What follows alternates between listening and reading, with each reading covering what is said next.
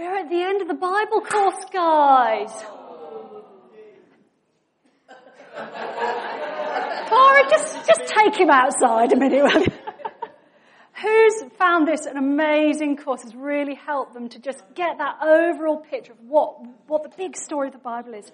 Well, officially this week's title is Revelation and Review. Now, those of you who recall secondary school days, and we have some youth, when your teachers say you're doing a review, they actually mean they're going to test you on it, don't they? Yeah, okay. So you'll be pleased to know it's review week, guys. So before we get into Revelation, the last book of the Bible, we're going to have a little review. Now, if you were wise, you chose where you sat very carefully this morning, because some of you will have noticed that some of the books are missing. And there are some books underneath chairs. Now, this is the point at which you have to make a decision in good conscience, people. You check under your chair or the chairs around you and see if there is a book. If you don't want to be the one who has to deal with that book, then you pass it to another willing victim on your row. And you keep hold of it until we need it. Okay? Right. Judy Harper, I saw that pass. Okay. So there's no books left on chairs. Good. Okay. And this is where I've got to try and remember which ones we've put out there and what comes. So, first of all, we began the story here. And we have a missing book for here. Who's got the nice, easy one? Contents, yes, the contents page. Well done. A round of applause for Mike. We have Genesis. The book of Genesis. The story of the creation of the world. How God made the world. And God made it really, really good. The climax of his creation was making mankind. There's people throwing... Andrew Parker, take that book back. It's just like secondary school, guys, isn't it? Honestly. God made the world. He made it good, but God's people didn't obey him. They messed up. And so the world was broken. The world now had evil in it. The story went along, and they ended up going into Egypt, down in Egypt with Joseph. But thankfully, they did come back out of Egypt. God released his people through Moses going to Pharaoh saying, let my people go. And that happened in the book of... Hooray! Up you come, David. Ooh, I'm standing too near to the speaker. The book of Exodus. So God, thank you, David. God set his people free from slavery in Egypt. They came out, and as they wandered through the desert for somewhat longer than was really necessary, given how far they had to travel, God gave them the law, his guidance on how they should live. Okay.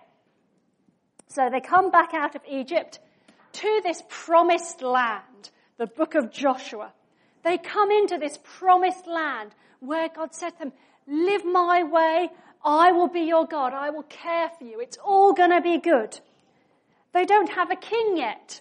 And so instead of kings, they have judges. And what we see in the time of the judges is this cycle that goes, doesn't really matter. It goes round and round. So the people are following God, but then they start to drift away. They forget that they were supposed to follow all of this guidance that God gave them back here. They don't live God's way. And then because they're not living God's way, things start to go wrong. Other nations start coming at them. And so they pray, and God raises up a judge who sorts them out, gets them back to worshipping God, helps them to defeat their enemy. And then everything's lovely until that judge dies. And then they all start disobeying God again. And we go round and round in a cycle. And at the end of the time of the judges, Israel says, we want a king. Which leads us rather nicely to the book of 1 or 2 Kings. Come on, Daniel, you're going to come put that one up for us? The time of the kings. Bonus points for the first king's name. Saul. Well done, Saul. Saul. But he didn't. Thank you, Daniel. Well done. Good job. So the kings. Saul, followed by David, thought of as the greatest king. And the kings lead the nation of Israel. But there's a little bit of disagreement going on. And so at this point here, the nation split into the northern kingdom and the southern kingdom. And this is where we came into the time of the prophets. I've got to check which book I actually removed at this point, because I can't remember. Oh, no, we've missed one. During the time of the kings, when there was still one nation, we had somebody very wise called Solomon, which leads us nicely onto these books down here, which are the wisdom books. And there's one of those missing. Who's got a wisdom book? Those wise words. Not Isaiah, no. Proverbs. Well done. The wise sayings. It helps. It helps. Or it's paraphrased as 2 eggs on my plate. Yeah. Don't look inside these books. It's a bit random. It's a bit random. Okay. So the kingdom splits. We have the northern kingdom and the southern kingdom. And the time of the prophets. So the prophets here are bringing God's word to the people, reminding them to live God's way, which they keep forgetting to do. And one of the prophets is sent to Nineveh to tell them about God's way. And that prophet was... Where is he? Where's Jonah? He's been swallowed by a whale. Someone's lost him. Jonah. Yay! No, you cannot throw it. We will pass gently. Okay, and Jonah's up there. Okay, so we've got Jonah. He's been swallowed by a whale, but he's been spat out and he's back here. Not yet. Not yet, Kathy. Wait for your moment, okay? So we had Jonah. And we've got somewhere here, we have got another major prophet. I think he's over here, actually, yes. After this northern kingdom has died out, we've got the southern kingdom and the other big prophet who wrote rather a lot, it seems. Isaiah, yay! The prophet Isaiah, well done. Okay. Then, northern kingdom died out. Southern kingdom was still going, but eventually they kept not following God's way. And so they were taken over and found themselves being taken into exile up north, which is told about in the book of... I can't see which book it is yet, so I don't know if he's right or not. He's covering it with his hand. Is it going to be the right book? Daniel, yay! Thank you. Up there, Daniel. The book of Daniel. Daniel, one of God's people living in exile in the nation of Babylon. Living God's way, even though he was in a place that was not godly. Eventually, Babylon is defeated. I think it's the Assyrians, the Medo-Persians, or one of them that comes in at that point. And eventually God's people are allowed to return back to Jerusalem, where they rebuild the walls and they rebuild the temple, which we find in the book of Nehemiah. Yay! Thank you, Kathy. So Nehemiah tells about the rebuilding of Jerusalem. Thank you. And then we have a gap, a long gap, before we start the New Testament. And what happens at the start of the New Testament? The birth of Jesus. And we're missing one of the Gospels. Who's got a Gospel? Yay! And comes in the Gospel of John. So the 4 Gospels that tell the story of the life of Jesus. Jesus, fully human, but fully God. And how he dies, but then he rises again. What comes next? Acts. Who's got Acts? The early church. So Jesus has died, he's risen again, and we see the beginning of the church, powered by the Holy Spirit, which Tony told us about last week. During this time, the apostles are writing their letters to the church, and we've got all these letters with instructions and encouragement on how to live as the church. And somebody should have one of the letters. Romans. Have we got a Romans somewhere? Yeah. How very appropriate. How very appropriate. Right, we'll put the Romans there. Okay. So, back at the beginning, it was all perfect. God's people have been on this journey up and down, round and round. Jesus has come. Jesus has paid the sacrifice. He has won that victory to restore people to him. He has ascended to heaven. He has sent the Holy Spirit to empower people to live God's way. But, in case you haven't noticed, we're here right now. Is it back as it was meant to be in the beginning? Are you living in Eden right now, people? No. It's not quite there yet. And this is where the book of Revelation comes in. So who's got the book of Revelation? Anybody? Who's got Revelation? Here it comes, the book of Revelation. What should I say? The stories of the good guys winning. The book of Revelation. Phew, we've made it. Give yourselves a little round of applause. You passed the test. Well done. So, as I said, we're at that point there, just before the end of the story. Jesus has come. He's proclaimed the good news. He's won that victory for us. The Holy Spirit has come and empowered us. And yet the world is still broken. That's where we're sitting right now. And so the book of Revelation, the illustration that the Bible course uses, is that it's a bit like a little door. Do you like my little door? Isn't that cute? It's a little fairy door. Not that we believe in fairies or anything like that, just to be clear. My mummy got me this for Christmas and I've had to paint it. Isn't it cute? But anyway, that aside, it's like a little door. The book of Revelation is giving us a glimpse into the spiritual world and into what is to come. It's giving us a little glimpse of what's happening in the spiritual realm right now and what's to come. That glimpse into eternity.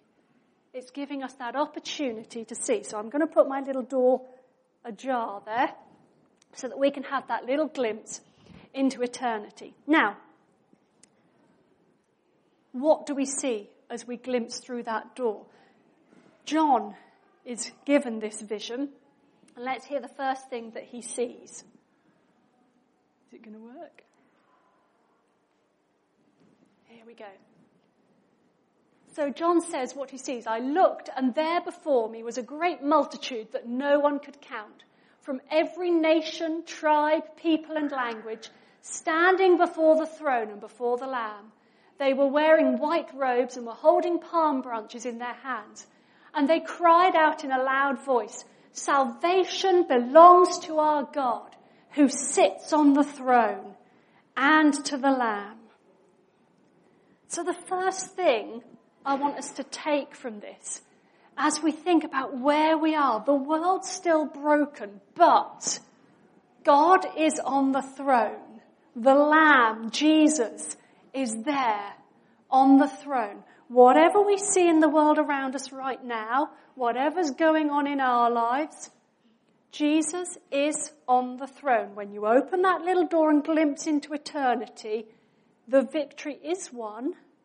He is on the throne. That's what's happening in the spiritual realm. But then some of the stuff that we read in Revelation, to be frank, gets a little bit weird. Who's tried reading Revelation before now? Yeah. Who's read it and gone, okay, and then closed the book again? Because it's all a bit weird. So Revelation is probably one of the hardest books in the Bible to interpret and understand what it's getting at. It's one that people debate a lot. So I thought, rather than trying to explain how to understand it to you myself, I'd get my daughter to do it, and then she can do the difficult bit. Yeah, sound like a good idea? So Conveniently, a year or so back, Clara did the book of Revelation with the youth. Brave woman. So they've had a little bit of a grounding in it. So Kezia is going to come up and just do a little bit explaining to us how we should read the book of Revelation. Have we got the other mic there, Tony? Be kind to her. So the book of Revelation is made up of 3 literary types: apocalypse, prophecy, and letter. We have already come across prophetic literature and letters. However, Revelation is unique in that it also has apocalyptic literature. Apocalyptic literature is concerned about coming judgment and salvation and looks forward to the time when God will bring an end to history. It is presented in the form of visions and dreams, in this case those of John. The images in apocalyptic literature are often forms of fantasy rather than reality. For example, in Revelation 13, it says, "And I saw a beast coming out of the sea. It had 10 horns and 7 heads, with 10 crowns on its horns, and on each head a blasphemous name. The beast I saw resembled a leopard, but had feet like those of a bear and a mouth like that of a lion."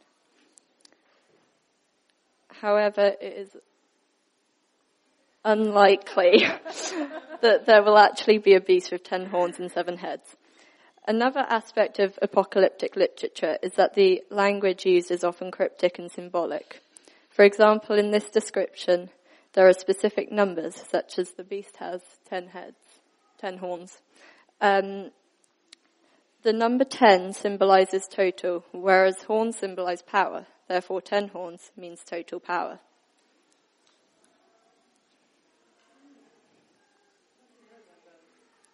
Other numbers have symbolic meanings too. The number 3 represents perfection or holiness, for example, the Trinity. The number 7 represents complete perfection, for example, the 7 days of creation. The number 6 is 1 less than 7, which means that it represents imperfection or evil, because it is trying to be 7, but it isn't. Later on in Revelation, it says, "Let the person who has insight calculate the number of the beast, for it is the number of a man. That number is 666. The number 666 is not only represents evil, but the number 6 is repeated 3 times, which shows how it's trying to be holy and perfect, but it's not, just like how the devil tries to trick us. And lastly, the number 12 implies governmental perfection and is often associated with the people of God. For example, in the Old Testament, there were 12 tribes of Israel, and in the New Testament, there were 12 disciples. Thank you. Okay, so we're all now experts on the book of Revelation. That's enough information to get you going with that. So there's an awful lot of symbolism. There's an awful lot of debate over the details of what's going to happen when. What's important about this book? What's the real message we need to take? People can get really into Revelation and get into the whole thing of, right, well, what does this beast represent? What does that beast represent? And the various trials and tribulations that are coming and who's going to be affected by them and when's it going to happen? What's the key message that we need to draw out of it? Well, yeah, Jesus is coming certainly is a key one. Jesus is already on the throne. We've already got that one. He's on the throne. The next key message that comes through it is out with the old. Remember we talked about some key symbolism in the book of Revelation. Now, one of the key symbols we see in it is this picture of Babylon. Babylon gets talked about a lot. There's a whole chapter in Revelation 18, and I'll read you just a little bit of it here, that talks about Babylon. And it says of Babylon, "Woe, woe to you, great city, dressed in fine linen, purple and scarlet, and glittering with gold, precious stones and pearls. In 1 hour, such great wealth has been brought to ruin." Now the thing is, we know it can't be talking about the real Babylon, because if this is talking about something that's coming in the future, Babylon already came to ruin quite some time ago. In fact, it happened. Where's it gone? Yeah. Where's he gone? Down the altar top. He's up here. There we go, up here. It happened here in the book of Daniel. We have the account of it. But it's what Babylon represents that it's talking about. Babylon is a symbol. Now, if we actually trace even further back, do you remember when we talked right near the beginning about the Tower of Babel? Right at the beginning. And what that was representing was human pride, human ambition, where they said, we're going to build our tower right up to the heavens. Don't need God. We're just going to get ourselves there. And the irony of it, where it said in the text, the Lord had to come down to see their really tall tower that the people were building. So we had the Tower of Babel, and then we had Babylon. So in the book of Daniel, it tells us how the Babylonian king has this writing appear on the wall at one of his parties that says, Mene, Mene, Tekel, Parsa. Hang on, I need it on my sheet here, so I tell you the right thing. One moment. Oh, sorry, Perez. And he's like, what does this mean? And Daniel comes and interprets it and tells him, Mene means God has numbered the days of your reign and brought it to an end. Tekel, you have been weighed on the scales and found wanting. And Perez, your kingdom is divided and given to the Medes and the Persians.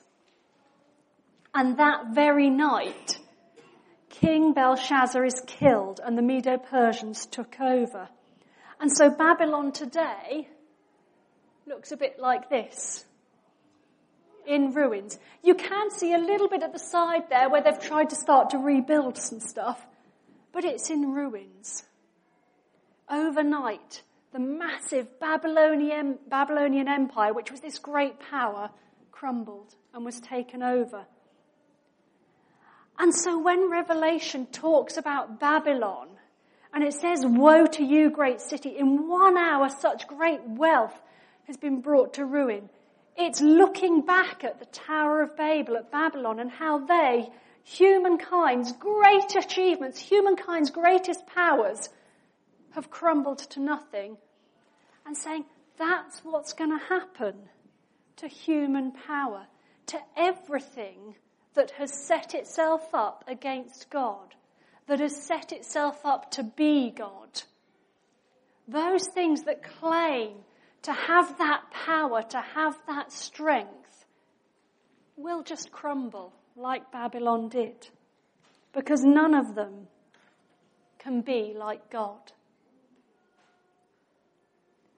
So the old way where the human powers rule will come to an end. What comes in its place? Out with the old, in with the new. This is my favourite bit. This is what's to come. Creation is to be made new. In Revelation 21, John says, then I saw a new heaven and a new earth. For the first heaven and the first earth had passed away, and there was no longer any sea. A new heaven and a new earth. Now, you may remember back early in the story, we had the story of Noah. Remember, in the flood, where there was a new start. It wasn't a complete new world, though. It was a washing clean. And then it was still going wrong. Noah's descendants still messed up. This isn't a washing clean. This is a complete new heaven and new earth. Restored to the state it was in Eden, to how it was at the very beginning.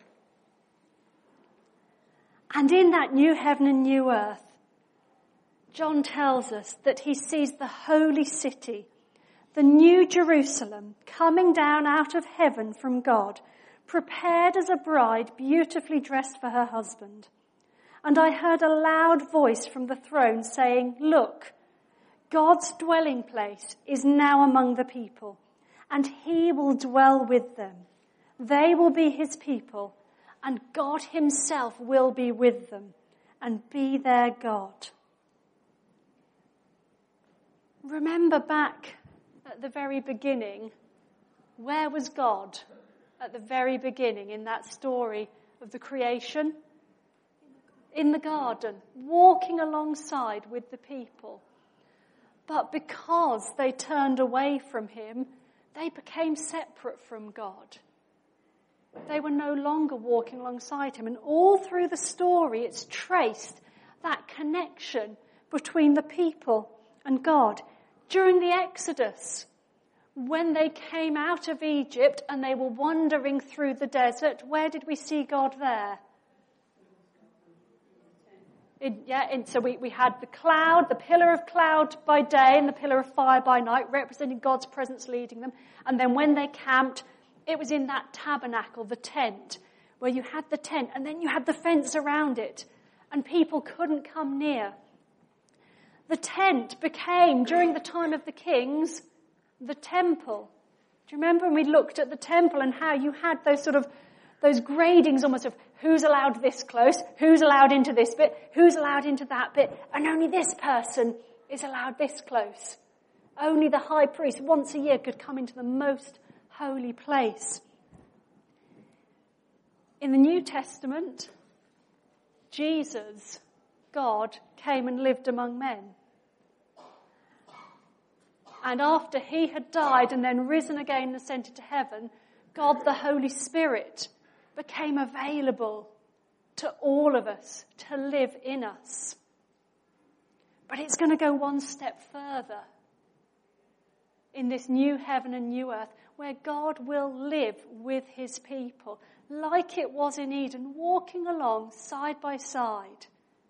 Fully God will be there with us, restored to how it was made in the beginning.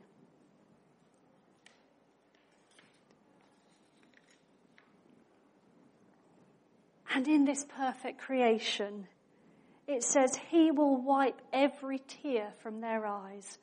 There will be no more death or mourning or crying or pain, for the old order of things has passed away.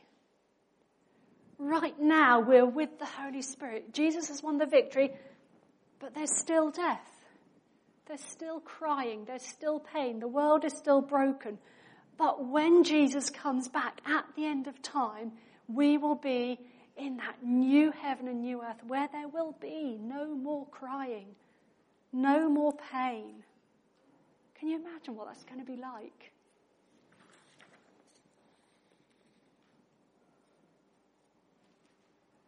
So we've had out with the old, in with the new creation, restored to being very good, close with God. But there's another lovely picture that comes through in this. A picture of a tree. I had to raid the house to find you a tree. This one happens to have a swing on it. The trees in the Bible don't have swings on them though, okay? Although I'm sure you could put one on should you so wish. So, the tree first appeared in the Garden of Eden, the tree of life. If you remember, Adam and Eve had taken the fruit from the tree of knowledge of good and evil, and it had brought evil into the garden. So the reason God says that they have to leave the garden is because they might eat of the tree of life. Once evil has come in, it cuts them off from the tree of life.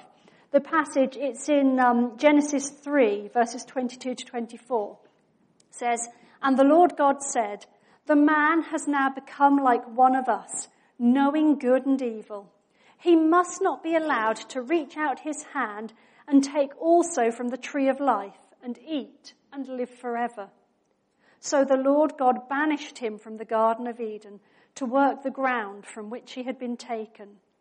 After he drove the man out, he placed on the east side of the Garden of Eden cherubim and a flaming sword flashing back and forth to guard the way to the tree of life." So they're cut off from that tree of life. Now, interestingly, there's another reference to a tree pops up. When the cross that Jesus died on is talked about, particularly in the book of Acts, there's this quirky little thing that the word they use for cross actually means something made of wood, and would actually also be used to say the bough of a tree. So there's a sense in which Jesus' death, you might have heard it referred to as he died on a tree. We've had the tree of life.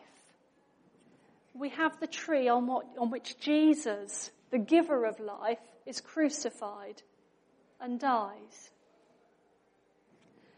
But then in Revelation,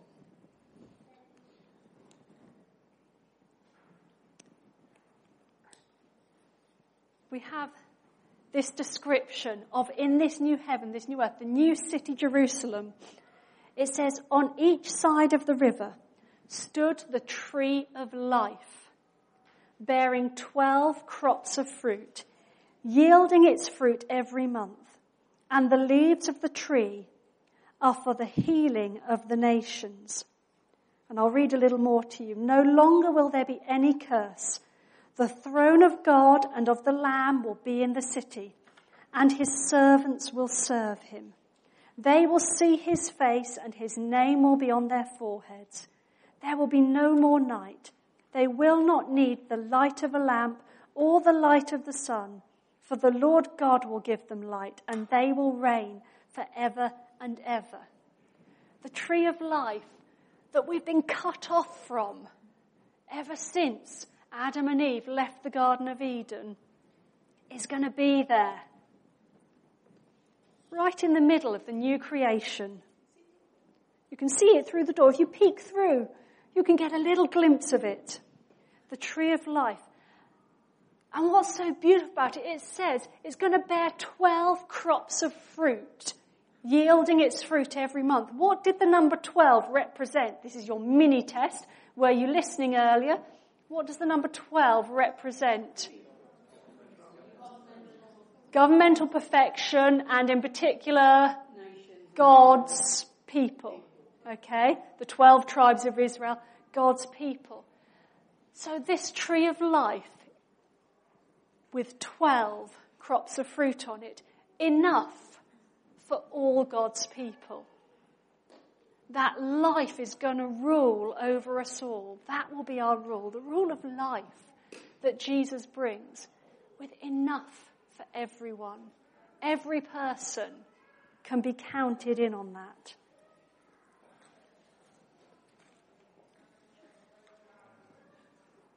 So we've got this picture of what's happening in the spiritual realm and what is to come.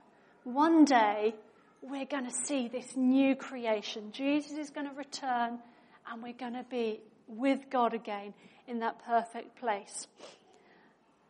But what does it mean for us? When we read the Bible, they said earlier in this course, this idea that we should come with these three questions. What, so what, and now what? What being, what did this passage mean to the people who first read it? At the time it was being written, in their language, in their context, what did it mean? And Kezia's explained a bit of that, so that the numbers to those people, they would have known what those numbers meant, what that symbolism meant with the different things. So we understand from what we've looked at today that yes, it's talking about how the rule of mankind, human pride, human ambition that sets itself up against God will fall. We've looked at that picture of the new heaven and the new earth, that everything will be restored to being good, that God's provision will be enough for everyone, that life will be the rule over us all.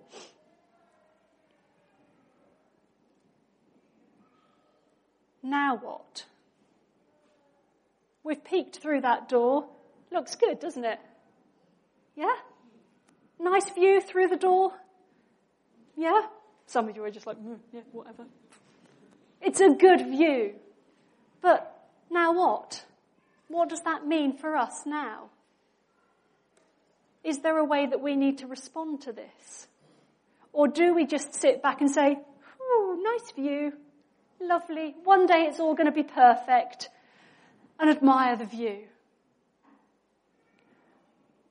I would suggest to you that alongside admiring that view, there is a call on us. Jesus taught us to pray the Lord's Prayer, didn't he? Let's say it again now to remind ourselves, the Lord's Prayer. Our Father, who art in heaven, hallowed be thy name. Thy kingdom come, your will be done, on earth as it is in heaven.